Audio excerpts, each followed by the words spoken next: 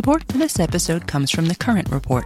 From data privacy to the future of TV, retail media, and beyond, the world of digital marketing is constantly in flux, so how can you keep up? Well, The Current Report is there for you. Each week, marketing leaders on the cutting edge give you the latest insight. If it's creating a buzz, they'll be talking about it. Subscribe to The Current Report wherever you get your podcasts. Support for this show comes from Wix Studio. Designers and devs, you might be able to do your thing better on Wix Studio, a web platform with everything you need to deliver bespoke sites hyper-efficiently. Design teams get a ton of smart features that can take the grind out of web creation without it costing per-pixel control.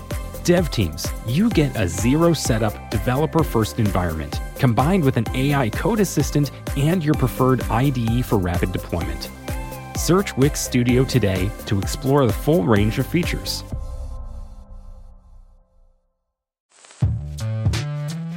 Hello and welcome to Decoder. I'm Nilay Patel, editor-in-chief of The Verge, and Decoder is my show about big ideas and other problems. Today I'm talking to Demis Hassabis, the CEO of Google DeepMind. That's the newly created division of Google responsible for AI efforts across the company. Google DeepMind is the result of what you might call an internal merger. Google acquired Demis' DeepMind startup in 2014 and ran it as a separate company inside of its parent organization, Alphabet, while Google itself had an AI team called Google Brain. Google's been showing off AI demos from both groups for years now, but with the explosion of ChatGPT and a renewed threat from Microsoft in search, Google and Alphabet CEO Sundar Pichai made the decision to bring DeepMind into Google itself earlier this year, creating Google DeepMind. What's interesting is that Google Brain and DeepMind were not necessarily compatible or even focused on the same things. DeepMind was famous for applying AI to things like games and protein folding simulations. The AI that beat world champions at Go, the ancient board game, that was DeepMind's AlphaGo. Meanwhile, Google Brain was more focused on what's come to be the familiar generative AI toolset, large language models for chatbots, editing features in Google Photos, and so on. So this was a big structure decision with the goal of being more competitive and faster to market with AI products, but Demis had to manage a culture clash between two very different organizations. And the competition isn't just OpenAI and Microsoft. You might have seen a memo from a Google engineer floating around the web recently, claiming that Google has, quote, no moat in AI, because open source models running on commodity hardware are rapidly evolving and catching up to the tools run by the tech giants. I asked Demis about that memo, and he confirmed that it was real, but he said it was part of Google's debate culture and that he disagreed with it. And we talked about his other ideas about where Google's competitive advantages might come into play. Of course, we also talked about AI risk and especially artificial general intelligence. Demis is not shy that his goal is building an AGI. And we talked about what risks and regulations there should be and on what timeline. Demis recently signed on to a 22-word statement about AI risk with OpenAI's Sam Altman and others that simply reads, quote, mitigating the risk of extinction from AI should be a global priority alongside other societal scale risks such as pandemics and nuclear war. So that's pretty chill. But is that the real risk right now, or just distraction from other, more tangible problems like AI replacing a bunch of labor in various creative industries? We also talked about the new kinds of labor that AI is creating. Armies of low-paid taskers classifying training data in countries like Kenya and India. We just did a big feature on these taskers, which we'll link to in the show notes. I wanted to know if Demis thought these jobs were here to stay, or just a temporary side effect of the AI boom. I gotta say, this one really hits all the Decoder high points. There's the big idea of AI, there's all the problems that come with it, an infinite array of complicated decisions to be made, and of course, a gigantic org chart change in the middle of it all. Demis and I got pretty into the weeds, and I still don't think we covered it all, so we'll have to have him back soon. A 1-hour AI metadata show, I promise you. We're gonna make this happen. Okay, Demis Hassabis, CEO of Google DeepMind. Here we go.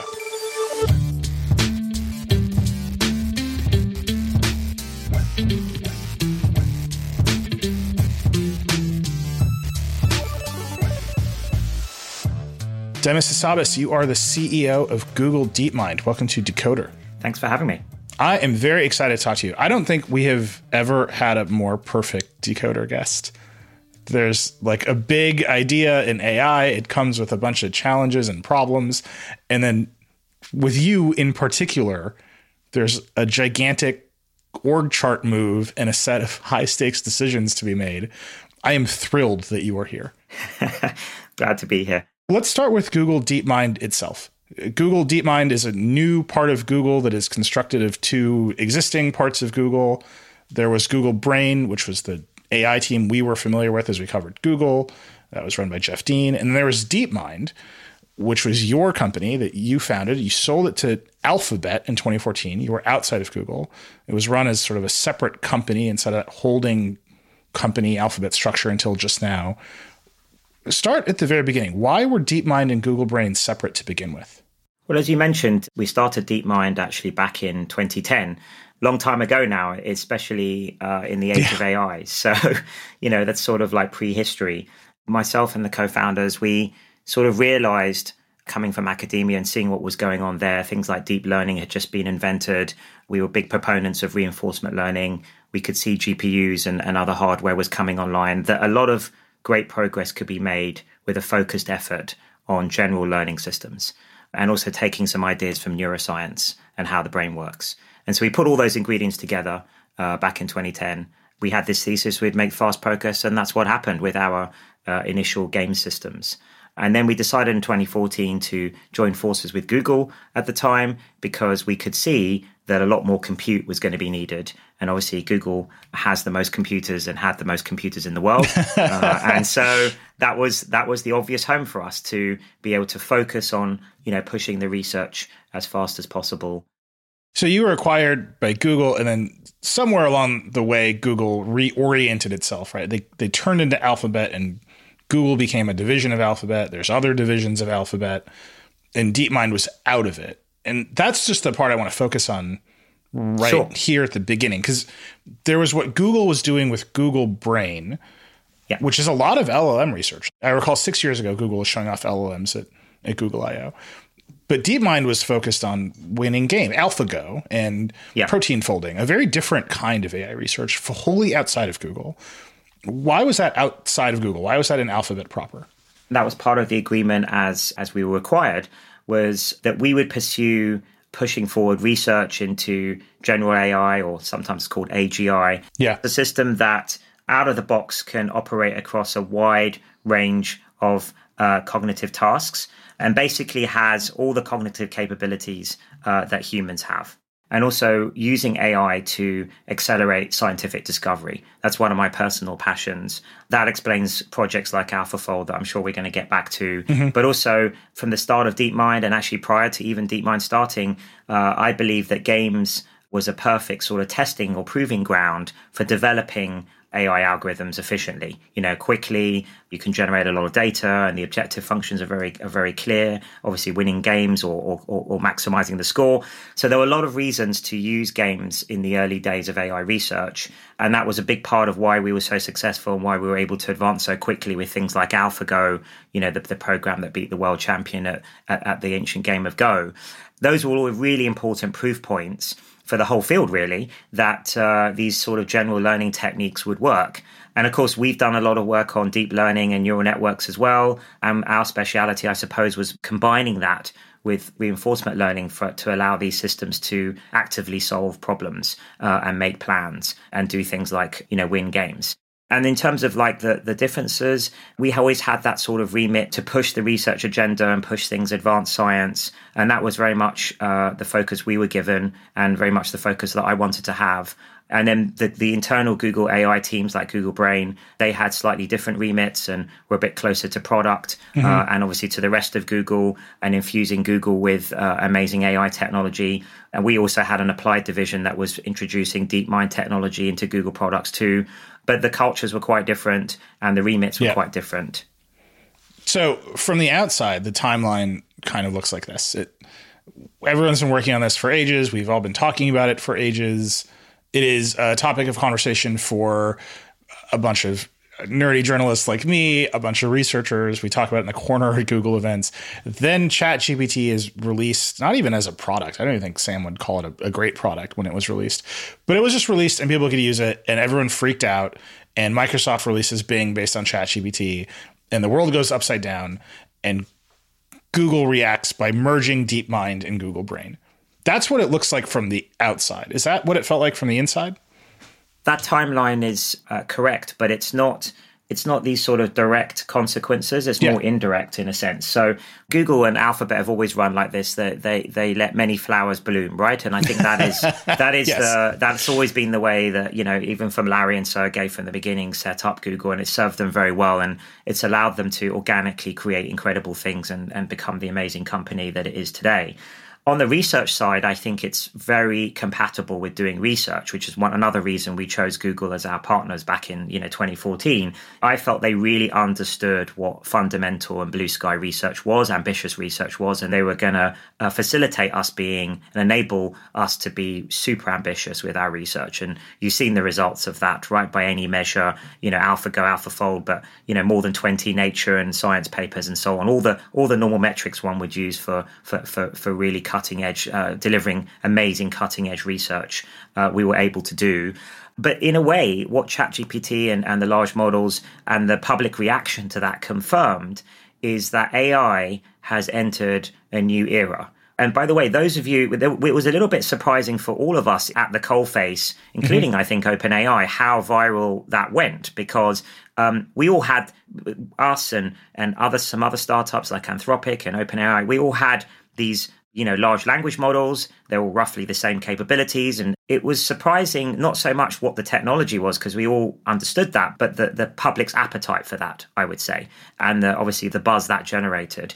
And I think that's indicative of something we've all been feeling for the last, I would say, 2-3 years, which is these systems are reaching a level of maturity now and sophistication where it can come out of the research phase and the lab and go into powering incredible next generation products and experiences, and also breakthroughs, things like AlphaFold, directly being useful for biologists.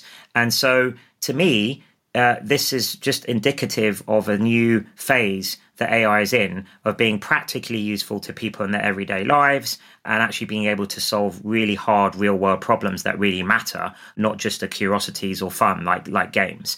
When you recognize that shift, I think that necessitates a change in your approach as to how you're approaching the research and how much focus you're having on products and those kinds of things. And I think that's what we all came to the realization of, which was now was the time to streamline our AI efforts and focus them more. The obvious kind of conclusion of that was to do the merger. I want to just stop there for 1 second and ask kind of a philosophical question. Sure. It feels like the ChatGPT moment that led to this AI explosion this year was really rooted in the AI being able to do something that regular people could do. Right? I want you to write me an email. I want you to write me a screenplay. And maybe it's a C. Maybe the output of the LLM is a C+. But it's still like something I can do, right? Like people can see it. I want you to fill out the rest of this photo. That's something people can imagine doing. Maybe they don't have the skills to it, but they can imagine doing it. All the previous AI demos that we have gotten, even yours, AlphaFold, you're like, this is going to model all the proteins in the world. Like, I can't do that. That's like, great. A computer should do that. Like even a microbiologist might think that is great. I am very excited that a computer can do that because I'm just looking at how much time it would take us. And there's no way we could ever do it. I want to beat the world champion at Go. I can't do that. It's like, fine, a computer can do that. There's this turn where the computer is starting to do things I can do. And it's not even and they're not even like necessarily the most complicated tasks, like read this web page and deliver a summary of it to me. But that's the thing that unlocked everyone's brain. And I'm wondering why you think the industry didn't see that turn coming, because we've been very focused on these very difficult things that people couldn't do. And it seems like what got everyone is when the computer started doing things people do all the time. Yeah, I think that analysis is correct. I think that is why the large language models have really entered the public consciousness, because it's something the average person, the Joe Public can actually understand and interact with. And of course, language is core to human intelligence and our everyday lives. So I think that does explain why chatbots specifically have sort of gone viral in the way they have. Even though I would say things like AlphaFold, of course, I'd be biased in saying this, but, I think it's actually had the most unequivocally biggest sort of beneficial effects so far in AI on the world, because, there's 1 million biologists now, researchers and medical researchers have used AlphaFold. I think that's nearly every biologist in the world. Every big pharma company is using it to advance their drug discovery programs. I've had, dozens of Nobel Prize winner level biologists and chemists talk to me about how they're using AlphaFold. So a certain set of all the world scientists, let's say, they all know AlphaFold. It's affected and massively accelerated their important research work. But of course, the average person in the street doesn't know what proteins are even, and doesn't know what the importance of those things are for things like drug discovery. Whereas obviously for a chatbot, everyone can understand this is incredible, and it's very visceral to get it to write you a poem or something everybody can understand and process and kind of measure compared to what they do or able to do. It seems like that is the focus of productized AI, right? These sort of chatbot-like interfaces or these generative products that are going to make stuff for people. And that's where the risk has been focused. Even the conversation about risk, right, has dramatically escalated. And I want to make sure we talk about that at length. But even the conversation about risk has escalated because people can now see, these schools can do stuff. Did you perceive the same level of scrutiny when you were working on AlphaFold? It doesn't seem like anyone thought, AlphaFold's going to destroy humanity. No, but there was a lot of scrutiny, but it was in a very specialized area, right? Yeah. With renowned experts. And actually, we did talk to over 30 experts in the field, from, top biologists to bioethicists to biosecurity people. And actually, our partners, we partnered with the European Bioinformatics Institute to release the AlphaFold database of all the protein structures. And they guided us as well on how this could be safely put out there. So there was a lot of scrutiny, and the overwhelming conclusion from the people we consulted was that the benefits far outweighed any risks, although we did make some small adjustments based on their feedback about which structures to release. There was a lot of scrutiny, but again, it's just in a very expert sort of domain. And with just going back to your first question about the generative models, I do think we are right at the beginning of an incredible new era that's going to play out over the next 5-10 years, not only in advancing science with AI, but in terms of the types of products we can build to improve people's everyday lives, billions of people in their everyday lives, and help them to be more efficient and to enrich their lives. And I think what we're seeing today with these chatbots is literally just scratching the surface. There's a lot more types of AI than generative AI. Generative AI is now, the in thing. But I think that planning and deep reinforcement learning and problem solving and reasoning, those kinds of capabilities are going to come back in the next wave after this, along with the current capabilities of the current systems. So I think in a year or two's time, we're going to be, if we were to talk again, we're going to be talking about entirely new types of products and experiences and services that we've never seen before capabilities. And I'm very excited about building those things, actually. That's one of the reasons I'm very excited about leading Google DeepMind now in this new era and focusing on building these AI-powered next-generation products. Let's stay in the weeds of Google DeepMind itself for one more turn. Sundar Pichai comes to you and says, all right, I'm the CEO of Alphabet and the CEO of Google. I can just make this call. I'm going to bring DeepMind into Google, merge you with Google Brain. You're going to be the CEO. How did you react to that prompt? It wasn't like that. So it was much more of a conversation between the leaders of the various different relevant groups and Sundar about the inflection point that we're seeing, the maturity of the systems, and what could be possible with those in the product space, and how to improve experiences for our users, our billions of users, and how exciting that might be, and what that all requires in totality, both a change in focus, a change in the approach to research, the combination of resources that are required, like compute resources. So there was a sort of big collection of factors to take into account that we all discussed as a leadership group, and then conclusions from that then result in actions, including the merger, and also what the plans are then for the next couple of years and what the focus should be of that merged unit. Do you perceive a difference being a CEO inside of Google versus being a CEO inside of Alphabet?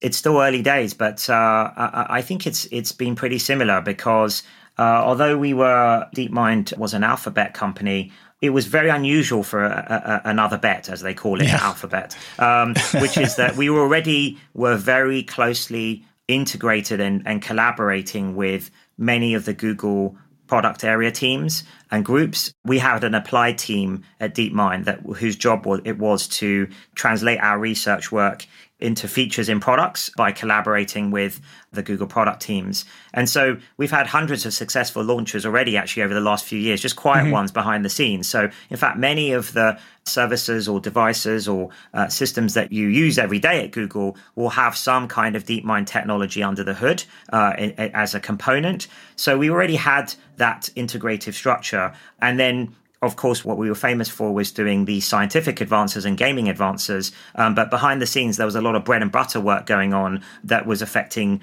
all parts of Google. We were different from other bets where they have to make a business, outside of Google and sort of become an independent business. That was never the goal or the remit for us, even as a independent sort of bet company. And now within Google, we're just more tightly integrated in terms of the product surfaces. And I see that as an advantage because we can actually go deeper and do more exciting and ambitious things in much closer collaboration with these other product teams than we could from outside of Google. But we still retain some sort of latitude to pick the processes and the systems that optimize our mission of, producing the most capable and general AI systems in the world. There's been a bunch of reporting that this is actually a bit of a culture clash. You're now in charge of both. How have you structured the group? How is Google DeepMind structured under you as CEO? And how are you managing that culture integration? Actually, it turns out the culture is a lot more similar than perhaps has been reported externally. And in the end, it's actually been surprisingly smooth and pleasant because you're talking about two world-class research groups, two of the best AI research organizations in the world, incredible talent on both sides, storied histories. As we were thinking about the merger and sort of planning it, we were looking at, we had some document where we listed, the top 10 breakthroughs from each group. And, when you take that in totality, it's like 80-90% of over the last decade of the breakthroughs that, underpin the modern AI industry, from deep reinforcement learning to transformers, of course. Transformer is a type of neural network architecture. So it's an incredible set of people and talent, and there's massive respect for both groups on both sides. And there was actually a lot of collaboration on a project-based level ongoing over the last decade. So, of course, we all know each other very well. I just think it's a question of focus and a bit of coordination across both groups, actually, and more in terms of what are we going to focus on? Other places that it makes sense to the two separate teams to collaborate on, and maybe deduplicate some efforts that basically are overlapping. So fairly obvious stuff, to be honest, but it's important moving into this new phase now where we're kind of into a more of an engineering phase of AI, and that requires huge resources, both compute, engineering, and other things. And even as a company the size of Google, we've got to pick our bets carefully and be clear about which arrows we're going to put our wood behind, and then focus on those and then massively deliver on those things. So it's just I think it's part of the natural course of evolution as to where we are in the AI journey. So that thing you talked about, we're going to combine these groups, we're going to pick what we're doing, we're going to deduplicate some efforts. Those are structure questions. Have you decided on a structure yet? And what do you think that structure will be? We have. I mean, the structure is still evolving. We're only a couple of months into it. We wanted to make sure we didn't break anything that was working. Both teams are incredibly productive, doing super amazing research, but also plugging in to very important product things that are going on. You keep saying continue. Both teams. Do you think of it as both two teams, or are you trying to make one team? No, it's for sure. It's one unified team. I like to call it a super unit. And I'm very excited about that. But obviously, we're still sort of combining that and forming the new culture and forming the new grouping, including the organizational structures. It's complex things putting two big research groups together like this. But I think by the end of the summer, we'll be a single unified entity. And I think that'll be very, very exciting. And we're already feeling, even a couple of months in, the benefits and the strengths of that, with projects like Gemini that you may have heard of, which is our next generation multimodal large models. Very, very exciting work going on there, combining all the best ideas from across both world-class research groups Gemini, by the way, is Google's next generation AI language model. Think of it like GPT-4 compared to GPT-3. We have to take a quick break. We'll be back in a moment.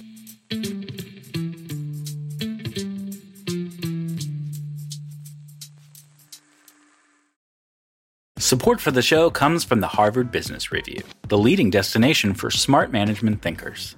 You're a business leader, which means you have to deal with several different issues week after week. Look, it can be tough being the one calling the shots, but the Harvard Business Review can be a good place to help lighten the load on your shoulders. There's a lot of great stuff you can find at hbr.org, but for just $10 a month, you can get access to unlimited content, including insider newsletters, case studies, and the HBR mobile app. I had a chance to check out hbr.org, and let me tell you, the articles and case studies are very enlightening. Plus, you'll find podcasts, case studies, videos, newsletters, so much more. While much of Harvard Business Review's content is available for free after signing up at their site, subscriptions to unlimited content start at only $10 a month. Go to hbr.org/subscriptions and enter promo code DECODER right now to take advantage of this great offer. Again, go to hbr.org/subscriptions, enter promo code DECODER to learn more about this great opportunity to help manage your career and business. Support for this podcast comes from Hims. It can be challenging for men to speak about their health, and whether that's a fear of being vulnerable or just wanting to keep things private, there are just some things we would just rather keep to ourselves. Hims knows how you feel, which is why they're looking to provide you the help you need discreetly. Hims is a men's healthcare brand looking to provide simple and convenient access to science-backed treatments for men. The entire process is 100% online, so you can get a new routine of improving your overall health in private. If prescribed, your medication ships directly to you for free and in discreet packaging. No waiting rooms and no pharmacy visits. So while it can be tough to deal with this part of your life, it doesn't mean you have to do it alone. Start your free online visit today at hims.com/decoder. That's HIMS.com/decoder for your personalized treatment options. hims.com/decoder. Prescriptions require an online consultation with a healthcare provider who will determine if appropriate. Restrictions apply. See hims.com/decoder for details and important safety information. Subscription required. Price varies based on product and subscription plan. We're back with Demis Hassabis. You have a lot of decisions to make, right? What you're describing is a bunch of complicated decisions. Then out in the world, how should we regulate this? Which is another set of very complicated decisions. And you're a chess champion. You're a person who's made the games. So what's your framework for making decisions? I suspect it's more rigorous than other ones I might hear about. I think it probably is. And I think if you play a game like chess that seriously, effectively, professionally, since, in all my childhood, since the age of 4, I think it's very formative for your brain. So chess is and the sort of problem solving and strategizing, I find it a very useful framework for many things and decision making. Chess is basically decision making under pressure with an opponent. It's very complex, and I think it's a great thing. I advocate it being taught at schools, actually, as part of the school curriculum, because I think it's a really fantastic training ground for problem solving and decision making. But then I think actually the overarching approach is more of the scientific method. So I think all my training is doing my PhDs and postdocs and so on. Obviously, I did it in neuroscience, so I was learning about the brain, but it also taught me how to do rigorous sort of hypothesis testing and hypothesis generation, and then update based on empirical evidence. So I think the whole scientific method, as well as the chess planning, both can be translated into the business domain. You have to be smart about how to translate that. So you can't be, academic about these things. And often in the real world, in business, there's a lot of uncertainty and hidden information that you don't know. So in chess, obviously, all the information's there for you on the board. You can't just sort of directly translate those skills. But I think in the background, they can be very helpful if applied in the right way. Give me an example. Make that real for people. How do you combine those two in some decision you've made?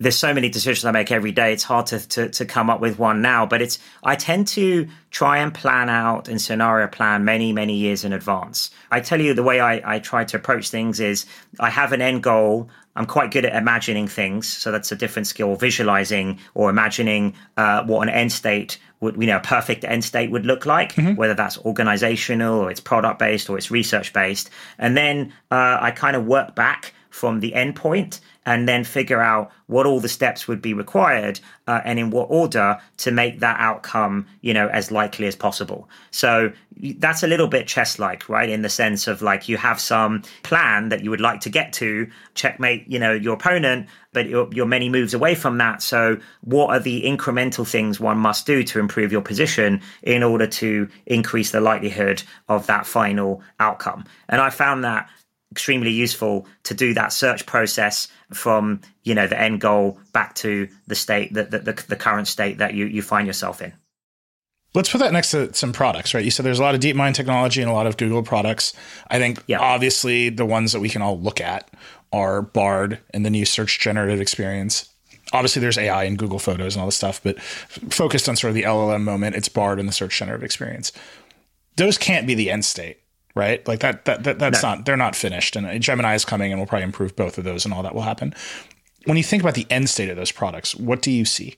The AI systems around Google are also not just in the consumer facing things, but also under the hood, right? That you may not realize. So even, for example, one of the things we applied our AI systems to very initially was the cooling systems in Google's data centers, enormous data centers, and actually reducing the energy they use by, nearly 30% that the cooling systems use, which is obviously huge if you multiply that by all of the data centers and computers they have there. So there's actually a lot of things under the hood where AI is being used to improve the efficiency of those systems all the time.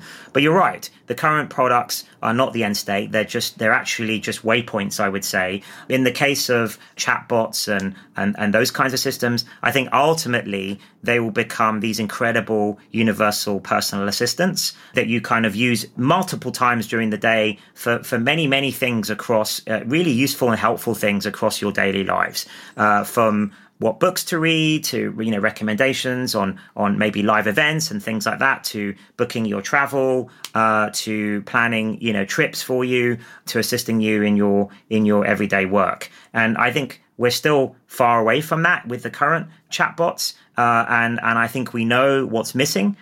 Things like planning and reasoning and memory, and we're working really hard on those things. And I think what you'll see in maybe a couple of years' time, today's chatbots will look trivial by comparison to, I think, what's coming in the next few years.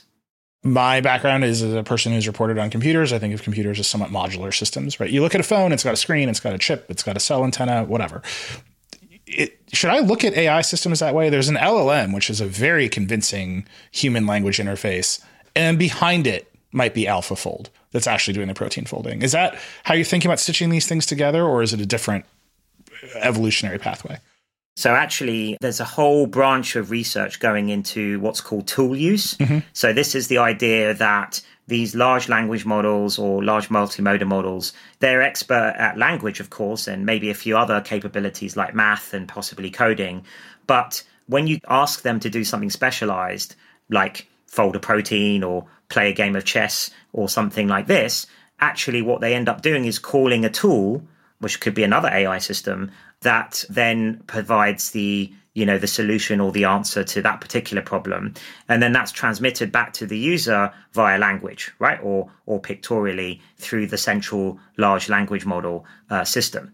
So it may be invisible to the user because to the user, it just looks like one big AI system that has many capabilities. But under the hood, it could be that actually the AI system is broken down into smaller ones that have specializations. And I actually think that probably is going to be the next generation of systems will sort of use those kinds of capabilities. And then you can think of the central system as almost a switch statement that you effectively prompt with language, and it routes your query or your question or whatever it is you're asking it to the right tool to solve that question for you or provide the solution for you, and then transmit that back in a very understandable way, again through the interface, the best interface really of natural language. Does that get you closer to an AGI? I know, it's like in your Twitter bio, right? This is where you are headed, is AGI. Does that process get you closer to an AGI, or does that get you to some sort of maximum state and then you got to do something else? I think that is on the critical path to AGI. And that's another reason, by the way, I'm very excited about this new role and actually doing more products and things, because I actually think the product roadmap from here and the research roadmap from here towards something like AGI or human level AI is very complementary, right? So I think the kinds of capabilities one would need to push in order to build those kinds of products that are useful in your everyday life, like a universal assistant, requires pushing on some of these capabilities like planning and memory and reasoning that I think are vital for us to get to AGI. So I actually think there's a really neat feedback loop now between products and research where they can effectively help each other. I feel like I had a lot of car CEOs in the show at the beginning of it. I asked all of them, when do you think we're going to get self-driving cars? And they all said 5 years. And they've been saying 5 years for 5 years, right? Yes. I'm going to ask you the same version of that question about AGI, but I feel like that the number has gotten smaller recently with people I've talked to. How many years until you think we have AGI? I think there's a lot of uncertainty over how many more breakthroughs are required to get to AGI, big breakthroughs, innovative breakthroughs versus just scaling up existing solutions. And I think it very much depends on that in terms of time frame. Obviously, if there are a lot of breakthroughs still required, those are a lot harder to do and take a lot longer. But right now, I would not be surprised if we approach something like AGI or AGI-like in the next decade.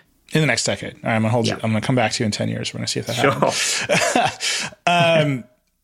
That's not a straight line, though. You called it the critical path. That's not a straight line, right? There's breakthroughs along the way that might upset the train and send you along a different path, you think?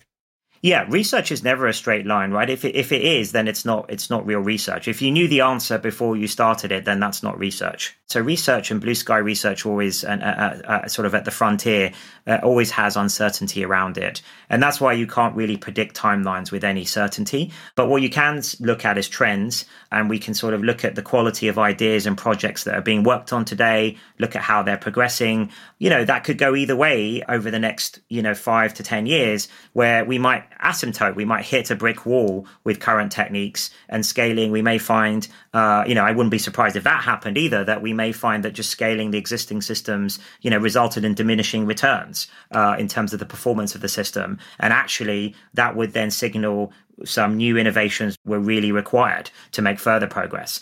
And so at the moment, I think nobody knows which regime we're in. So the answer to that is you have to push on both as hard as possible. So both the scaling and the engineering of existing systems and existing ideas, as well as investing heavily into exploratory research directions that you think might deliver innovations that might solve some of the weaknesses in the current systems. And that's one advantage of being a large research organization with a lot of resources, is we can bet on both of those things maximally, right? Both of those directions. So I think in a way, I'm kind of agnostic to that question of do you need more breakthroughs, or will existing systems just scale all the way? My view is it's an empirical question, and one should push both as hard as possible, and then we'll the results will speak for themselves.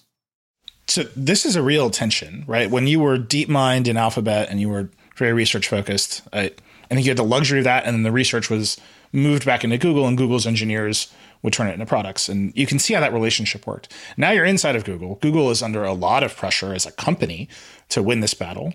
And those are product concerns. Those are make it real for people and go win in the market.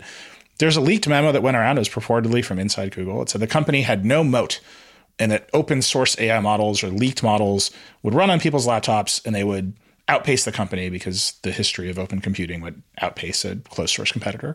Was that memo real? I think that memo was real. Engineers at Google often write various documents, and sometimes they get leaked and go viral. I think that's just a sort of kind of thing that happens. And but I wouldn't take it too seriously. These are just opinions. I think it's interesting to listen to them, and then you've got to chart your own course. I haven't read that specific memo in detail, but I disagree with the conclusions from that. And there's obviously open source and publishing, and we've done tons of that in the history of DeepMind. I mean, AlphaFold was open sourced, right? Yep. So we obviously believe in open source and supporting research and open research. That's a key thing of the scientific discourse, which we've been a huge part of. And so is Google, of course, publishing Transformers and other things, and TensorFlow. And, you look at all the things we've done, we do a huge amount in that space. But I also think there are other considerations that need to be had as well. Obviously, commercial ones, but also safety questions as well about access to these very powerful systems. What if bad actors can access it who maybe aren't that technical, so they couldn't have built it themselves, but they can certainly reconfigure a system that is out there? What do you do about those things? And I think that's been quite theoretical till now, but I think that is really important from here all the way to AGI as these systems become more general, more sophisticated, more powerful. That question is going to be very important about how does one stop bad actors just using these systems for things they weren't intended for, but for malicious purposes. That's something we need to increasingly come up with. But just back to your question is, look at the history of what Google and DeepMind have done in terms of coming up with new innovations and breakthroughs, and multiple breakthroughs over the last decade or more. I would bet on us, and I'm certainly very confident that will continue and actually be even more true over the next decade in terms of us producing the next key breakthroughs, just like we did in the past. Do you think that's the moat? We invented most of this stuff, so we're going to invent the most of the next stuff? I don't really think about it as modes, but I'm an incredibly competitive person. That's maybe another thing I got from chess, and many researchers are. Of course, they're doing it to discover knowledge, and ultimately that's what we're here for, is to improve the human condition. But also, we want to be first to do these things and do them responsibly and boldly. We have some of the world's best researchers. I think we have the biggest collection of great researchers in the world, anywhere in the world, and incredible track record, and there's no reason why that shouldn't continue in the future. And in fact, I think with our new organization and environment might be conducive to even more and faster paced breakthroughs than we've done in the past. You're leading me towards risk and regulation. I want to talk about that, but I want to start with just sort of a different spin on it. You're talking about all the work that has to be done. You talk about DeepMind, reinforcement learning, how that works. We just ran a gigantic story in collaboration with New York Magazine. It was on the cover of New York Magazine about the taskers who are actually doing the training, who are actually labeling the data. There's a lot of labor conversation with AI along the way, right? Hollywood writers are on strike right now because they don't want ChatGPT to write a bunch of scripts. I think that's appropriate. But then there's a new class of labor that's being developed where a bunch of people around the world are sitting in front of computers and saying, yeah, that's a stop sign. No, that's not a stop sign. Yep, that's clothes you can wear. No, that's not clothes you can wear. Is that a forever state? Is that just a new class of work that needs to be done for these systems to operate? Or does that come to an end? It's hard to say. I think it's definitely a moment in time and the current systems and what they're requiring at the moment. We've been very careful, just to say from our part, and I think you quoted some of our researchers in that article, to be very careful to pay living wages and be very responsible about how we do that kind of work and which partners we use. And we also use internal teams as well. So I think I'm very proud of how responsible we've been on that type of work. But going forwards, I think there may be ways that these systems, especially once you have millions and millions of users, effectively can sort of bootstrap themselves, or one could imagine AI systems that are capable of actually sort of conversing with themselves or critiquing themselves. This would be a bit like turning language systems into a game-like setting, which of course we're very expert in and we've been thinking about, where these reinforcement learning systems, different versions of them can actually sort of rate each other, right, in some way. And it may not be as good as a human rater, but it's actually a useful way to sort of do some of the bread and butter rating, and then maybe just calibrate it by checking those ratings with a human rater at the end, rather than getting human raters to rate everything. So I think there are lots of innovations I can see coming down the line that will help with this and potentially mean that there's less requirement for this all to be done by human raters. But you think there's always human raters in the mix, right? Even as you get closer to AGI, it seems like you need someone to tell the computer if it's doing a good job or not. Let's take AlphaZero as an example. Our general games playing system that ended up learning itself how to play any two-player game, right, including chess and Go. And it's interesting. What happened there is we set up the system so that it could play against itself. tens of millions of times. So in fact, it built up its own knowledge base, right? Started from random, played itself, bootstrapped itself, trained better versions of itself, played those off each other in sort of mini tournaments. But at the end, you still want to test it against the human world champion or something like this, or an external computer program that was built in a conventional way, so that you can just calibrate your own metrics, which are telling you, these systems are improving according to these objectives or these metrics. But you don't know for sure until you calibrate it with an external benchmark or measure. And depending on what that is, a human rater or human benchmark, human expert is often the best thing to calibrate your internal testing against, right? And you make sure that your internal tests are actually mapping reality. And again, that's something quite exciting about products for researchers, because when you put your research into products and millions of people are using it every day, that's when you get real world feedback. There's no way around that, right? That's the reality, and that's the best test of any theories or any system that you've built. Do you think that work is rewarding or appropriate, the sort of labeling of data for AI system? Like, there's just something about that, which is I'm going to tell a computer how to understand the world so that it might go off in the future and displace other people. There's a loop in there that seems like it's worth more just moral or philosophical consideration. Have you spent time thinking about that? Yeah, I do think about that. I don't really see it like that. I think that what raters are doing is they're part of the development cycle of making these systems safer, more useful for everybody, and more helpful and more reliable. So I think it's a critical component. In many industries, we have safety testing of technologies and products, and today that's the best we can do for AI systems, right? Is to have human raters. I think in the future, next few years, I think we need more. We need a lot more research, and I've been calling for this, and we're doing this ourselves. But it needs more than just one organization to do this.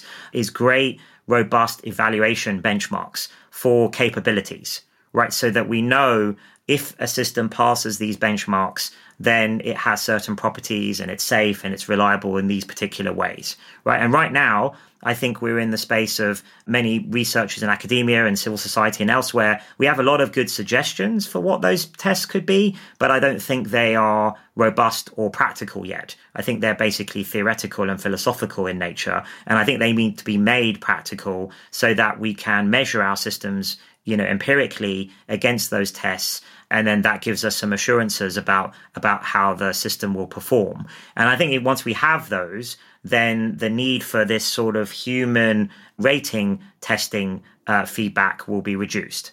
I just think that's required in the volumes it's required now, because we don't have these kinds of independent benchmarks yet, partly because we haven't rigorously defined what those properties are. I mean, it's almost a neuroscience and psychology and philosophy area as well, right? Yeah. A lot of these terms have not been defined properly, even for the human brain. All right, one more short break. We'll be right back.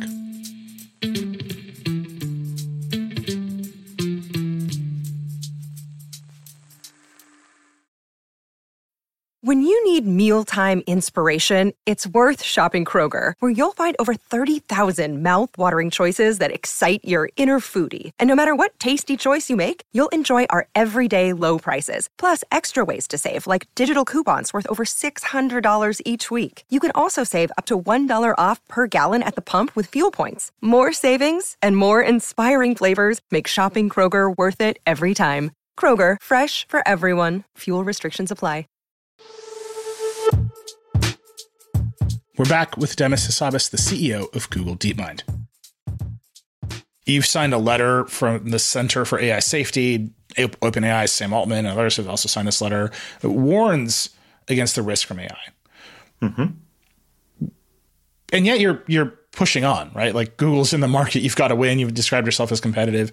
There's a tension there, right? Needing to win in the market with products and, oh boy, please regulate us because raw capitalism will drive us off the cliff with AI if we don't stop it in some way. How do you balance that risk? It is a tension. It's a creative tension. What we like to say at Google is we want to be bold and responsible. And that's exactly what we're trying to do and live out and role model. So the bold part is being brave and optimistic about what AI, the benefits, the amazing benefits, incredible benefits AI can bring to the world and to help humanity with our biggest challenges, whether that's disease or climate or sustainability. I think AI has huge part to play in helping our scientists and medical experts solve those problems. And we're working hard on that and on all those areas. And AlphaFold, again, I'd point to as a poster child for that, what we want to do there.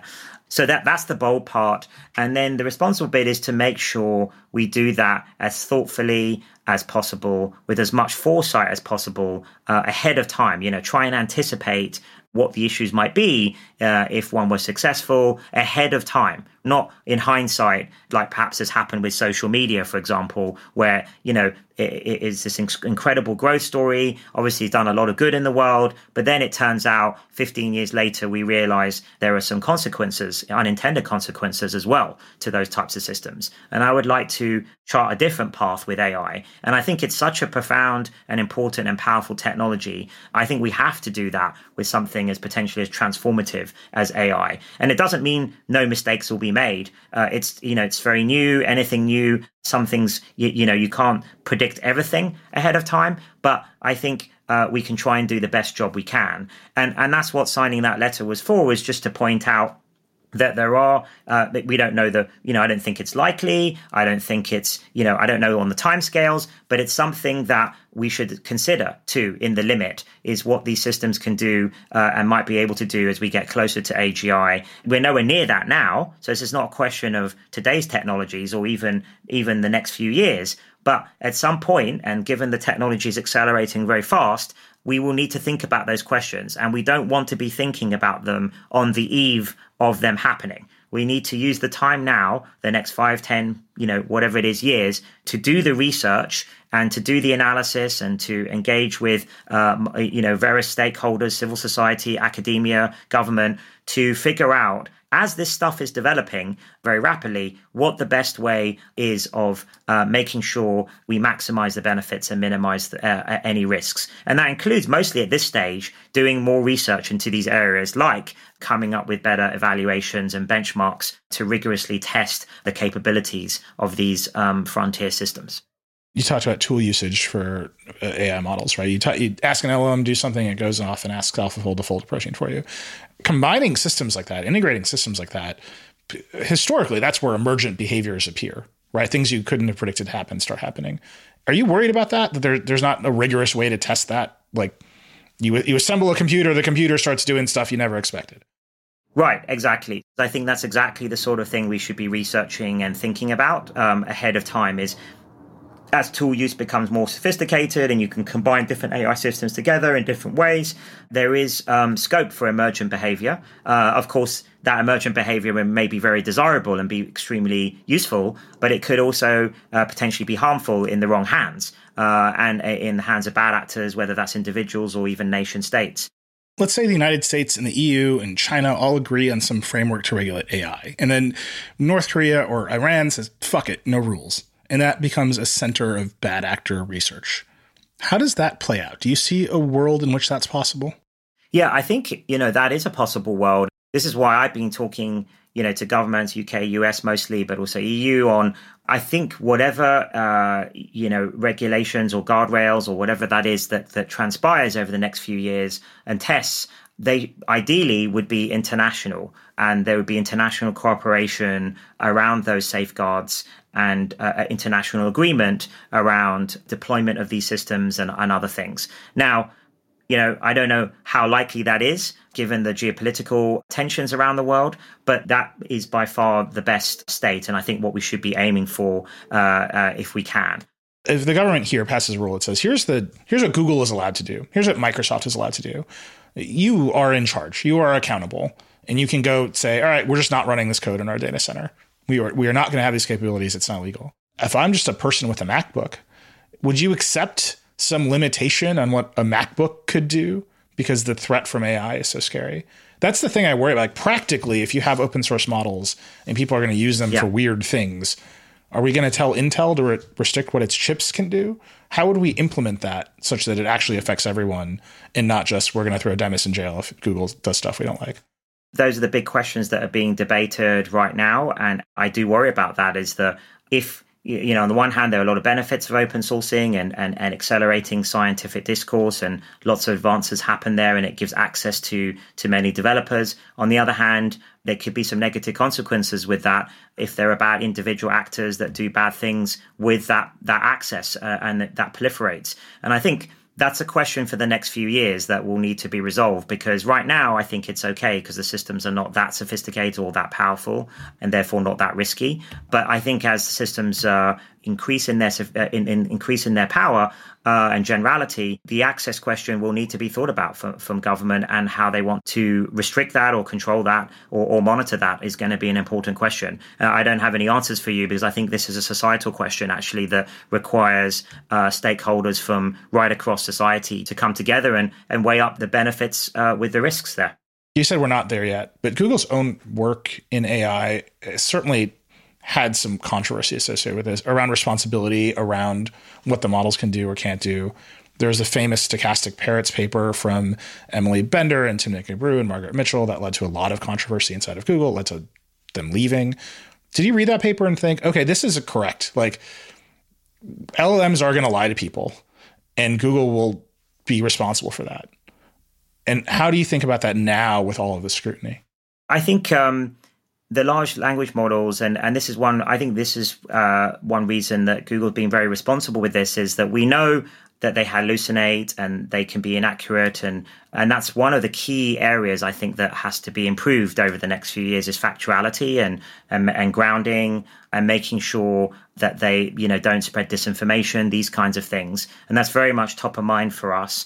And we have many ideas of how to improve that. And our Sparrow, old DeepMind's Sparrow language model was an experiment into, which we published a couple of years ago, was an experiment into just how good can we get factuality and rules adherence in these systems. And turns out we can, maybe make it an order of magnitude better, but it sometimes comes at the expense of lucidness or creativity on the part of the language model and therefore usefulness.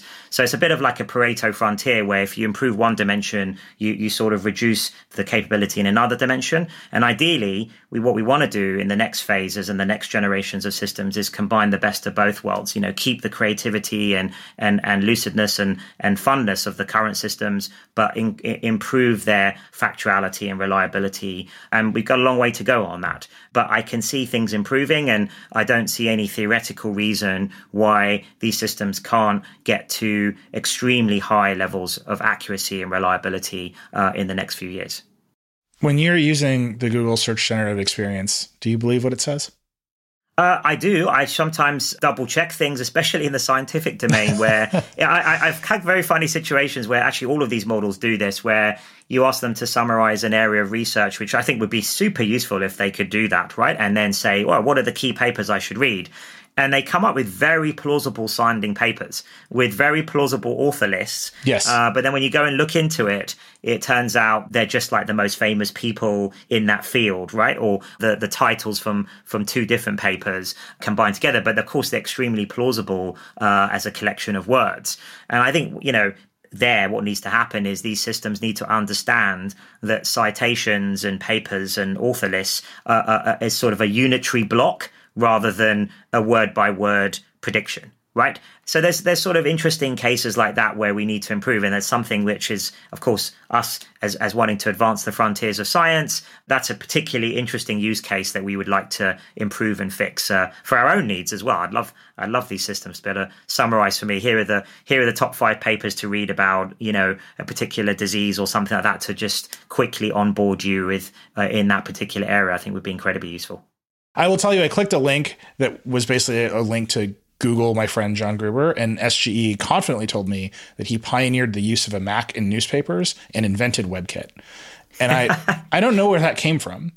And is there a level, is there a quality level, a truthfulness level that you need to hit before you roll that out to the mass audience? Yeah, we talk. We think about this all the time, especially at Google because of the incredibly high standards Google holds itself to on things like search, and that we all rely on every day and every moment of every day. Really, we want to kind of get towards that level of reliability. Obviously, we're a long way away from that at the moment with not just us but anybody with their generative systems. But that's the gold standard. And actually, things like tool use can come in very handy here, where you could, in effect, build these systems so that they fact check themselves, perhaps even using search or other reliable sources, cross-reference, just like a good researcher would, right? Cross-reference your facts. Also, having a better understanding of the world, what are research papers? What entities are they? These kinds of things. So they can, these systems need to sort of have a better understanding of the media they're dealing with. And maybe also give the systems the ability to reason and plan, because then they could potentially turn that on their own outputs and sort of critique themselves. And again, this is something we have a lot of experience in games programs that are, they don't just output the first move that you think of in chess or Go, right? You actually plan and do some search around that and then back up. And sometimes they change their minds and switch to a better move. And that you could imagine some kind of process like that with words and language as well.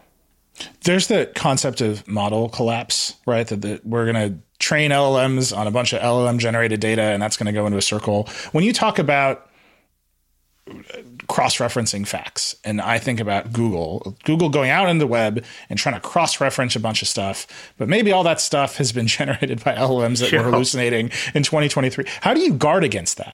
We're working on some pretty cool solutions to that. I think the answer is, and this is an answer to deepfakes as well, is to do some sort of encrypted watermarking, sophisticated watermarking that can't be removed easily or at all, and is probably built into the generative models themselves. So it's part of the generative process. We hope to release that and maybe provide it to third parties as well as a generic solution. But I think that the industry in the field needs those types of solutions where we can mark generated media, be that images, audio, perhaps even text, with some kind of kite mark that says to the user and future AI systems that these were AI generated.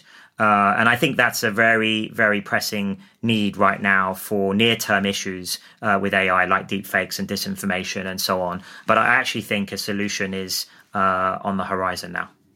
I had Microsoft CTO and EVP of AI, Kevin Scott, on the show a few weeks ago. He said something very similar. I promised him that we would do a 1-hour episode on metadata. So you're coming for that one. Okay. And I suspect that will be our most popular episode ever. If I know this audience, a full hour on metadata ideas will be our most popular episode ever. Sounds perfect. Well, Demis, thank you so much for coming on Decoder. You have to come back soon. Thanks so much.